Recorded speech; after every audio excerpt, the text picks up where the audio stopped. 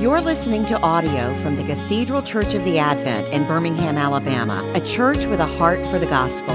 Find out more at adventbirmingham.org. Almighty God, we come to you now and ask for your grace and your mercy, that you would speak to us clearly, that we might hear from you and that we might be reminded of the love that you have for us in Jesus Christ our Lord. It's in his name that we pray. Amen.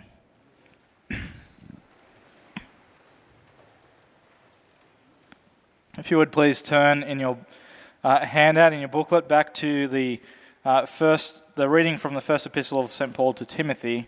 That is the passage I'm going to be speaking on this morning. Well, I wonder if you would consider yourself rich or poor. Rich and poor are fairly relative terms, which cannot be neatly defined. You know, if you live in a poor neighborhood, you might look around and think that you're rich. If you live in a rich neighborhood, you might look around and think that you are poor. The Bible has a lot to say about our wealth. No servant can serve two masters, for either he will hate the one and love the other, or he'll be devoted to one and despise the other.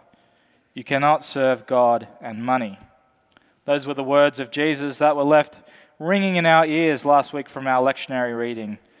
And this week, the lectionary does not let up. It does not give us a break. In our gospel reading, we heard Jesus telling a parable about a rich man who went to hell, whereas the poor man went to heaven. As we come to our 1 Timothy reading, Paul explains that there are two ways that we might be, in the words of Jesus, serving money. First, by giving money all of our time and our energy, and second, by trusting in money rather than God. But before we dig deeper into this passage, I want to talk to you about the context of what Paul is saying here of our passage.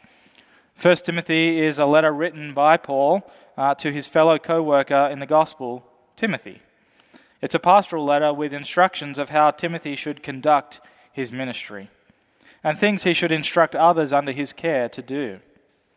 Right before our passage, Paul is warning Timothy against false teachers.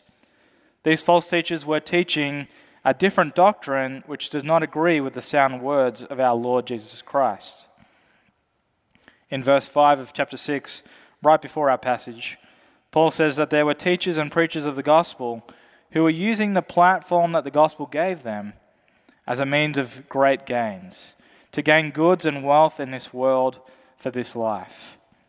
They were preachers for profit. And this idea of gaining riches, and in particular worldly gain, it leads Paul to the beginning of our passage, where he states that godliness is just so much better, as it leads to greater gain if it is paired with contentment. In verses 6 through 10, Paul warns Timothy against the dangers of desiring worldly gain, stating that if we desire to be rich, if we pursue the treasures of this world, as verse 9 says, we fall into temptation, into a snare, into many senseless and harmful desires that plunge people into ruin and destruction. But if instead we pursue godliness with contentment, we will have all that we need. Paul alludes to the book of Job as he says that we brought nothing in and we can take nothing out of this world. He wants to remind us that everything we have in this life is a gift. Everything that we have has been given to us. But let's not be quick to think that the problem is money, that the things that God's given us are the problem. Money is not the problem. Notice that in verse 10 that it's not money itself that is the root of all evil, but the love of money is a root of all kinds of evil. The problem is not with the thing itself, but with us humans. We, our hearts, our distorted desires, we are the problem. It takes, instead of using money as a tool of this world, we pursue it, we desire it, we crave it, Paul says. Money takes up all of our time and our energy, and we end up serving money rather than God. But as one commentator explains, we can often get too caught in the pedantics and the details here and miss the impact of Paul's words. We can try too hard to make sure that we get this sentence right, that it's the love of money that is the root of all kinds of evil. That we don't actually read it and let it sink into us, let it work on us. We think to ourselves, well, I'm fine. I don't love money. I just have, a healthy fondness for it. Or, I'm just trying to steward my resources well. We can easily hold Paul's statement at arm's length, never letting it get to our hearts. Never asking the question of ourselves, do I love money? So let's not get caught nitpicking and miss the point that greed and our desire for more and more money leads to destruction. And Paul will name two evils which spring from our greed. First is wandering from the faith, and second is piercing ourselves with many pangs. Now, what these pangs are, Paul doesn't specify. But I'm sure from your experience and my own experience, I feel the burden of these many pangs. Usually as I lie awake at night, worrying about my financial situation. Now, just for some personal news that helps illustrate this, my wife Rachel is pregnant with our second child, and she's due in February. And so, as you can imagine, recently my troubles have doubled. Now I have to think about 2 kids going to daycare, 2 kids going to school, 2 kids going to college. I was just thinking about it in the break. 2 kids in the plane, 2 tickets to Australia, as expensive as that is. 2 car payments, 2 insurance payments, and that's not even to mention all the things that I regularly pay for, like taxes and electricity bills, and you don't even need to get me started on the water bill. We all know about that. I pierce myself night and day with many pangs, worrying if I will have enough. Will we have enough daily bread? Well, rather than pursuing worldly gain, Paul encourages Timothy to flee temptation and pursue Christ and his righteousness. Pursue righteousness, fight the good fight of the faith, take hold of eternal life, Paul says. Rather than taking hold of this world and its possessions, Timothy should take hold of eternal life, because God is the one who gives life to all things. Money and wealth can't do that for you. Paul uses these very active verbs to pursue, to fight, to take hold of, to describe where we should place our energies, suggesting where our priorities should be. But notice that those very active verbs are paired with very passive things. It's only God who gives us righteousness. Only God who can give us faith. Only God who can give us eternal life. So this pursuit, this fight, this taking hold of is done in a very receptive manner. By seeking these things from God through a life of prayer, of humility, of submission, and of repentance. What Paul is encouraging Timothy towards here is not self-sufficiency, but Christ's sufficiency. As Jesus says himself, but seek first the kingdom of God and his righteousness, and all these things will be added to you. But I need to be clear at this point that being rich and having wealth is not in itself sinful. Earlier in this letter, Paul will say that the worker deserves his wages.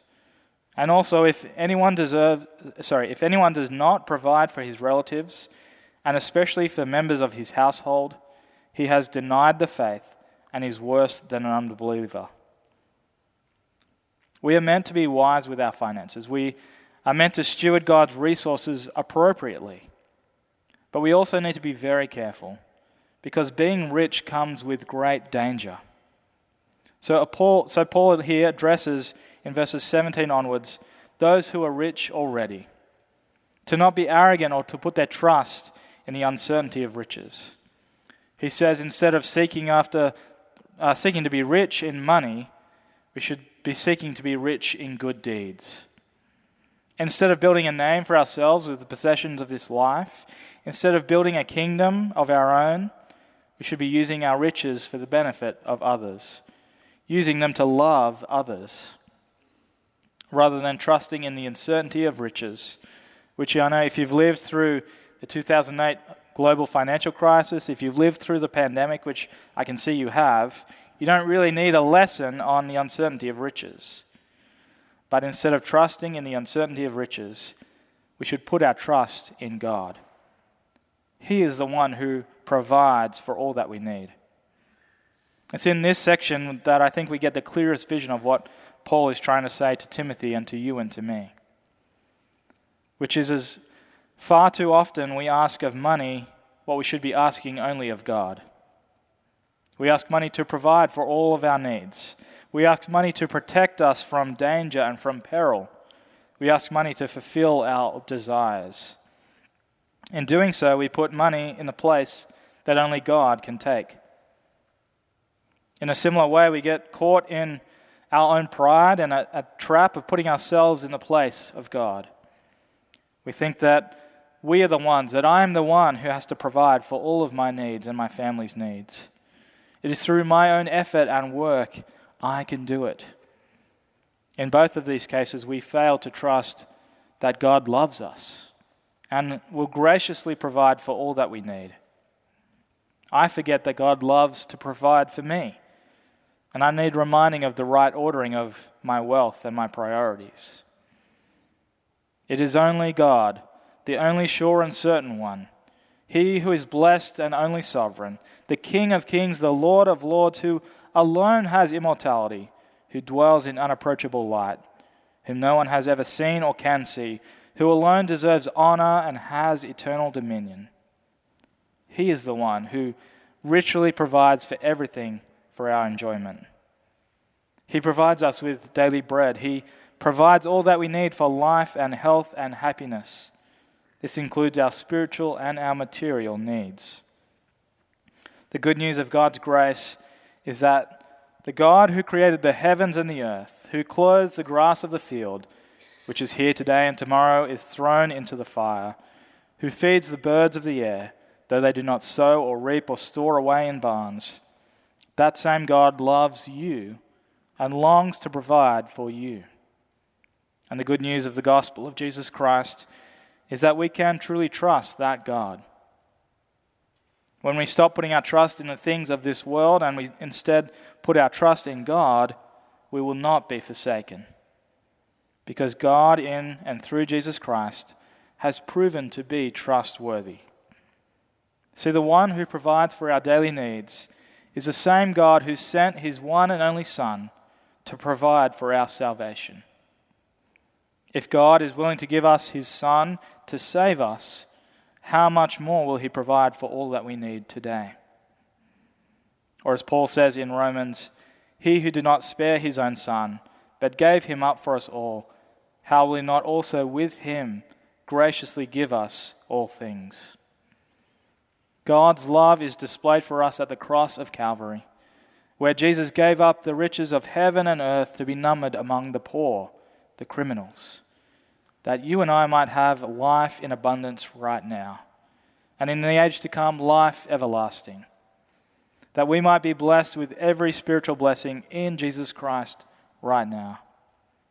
As Paul says in 2 Corinthians 8, verse 9, "For you know the grace of our Lord Jesus Christ, that though He was rich, yet for your sake He became poor, so that you by His poverty might become rich." Brothers and sisters in Christ, flee from temptation. Do not desire money. Do not be rich in goods, but desire God and be rich in good deeds. God longs to provide for you and for all your needs. He has already done so in Jesus Christ. How much more will He do so today and into the future? Let us pray. Loving Heavenly Father, we give you great thanks for the love that you have poured out on us in Jesus Christ, in sending Him to save us. We ask by the power of your Holy Spirit that you would help us to trust in you, that we would put aside all the cares of this world and fix our eyes on you. Father, we ask this through Jesus Christ our Lord. Amen. You've been listening to audio from the Cathedral Church of the Advent. If you live in Birmingham or find yourself visiting, we hope you'll join us for one of our Sunday services. Find out more at adventbirmingham.org.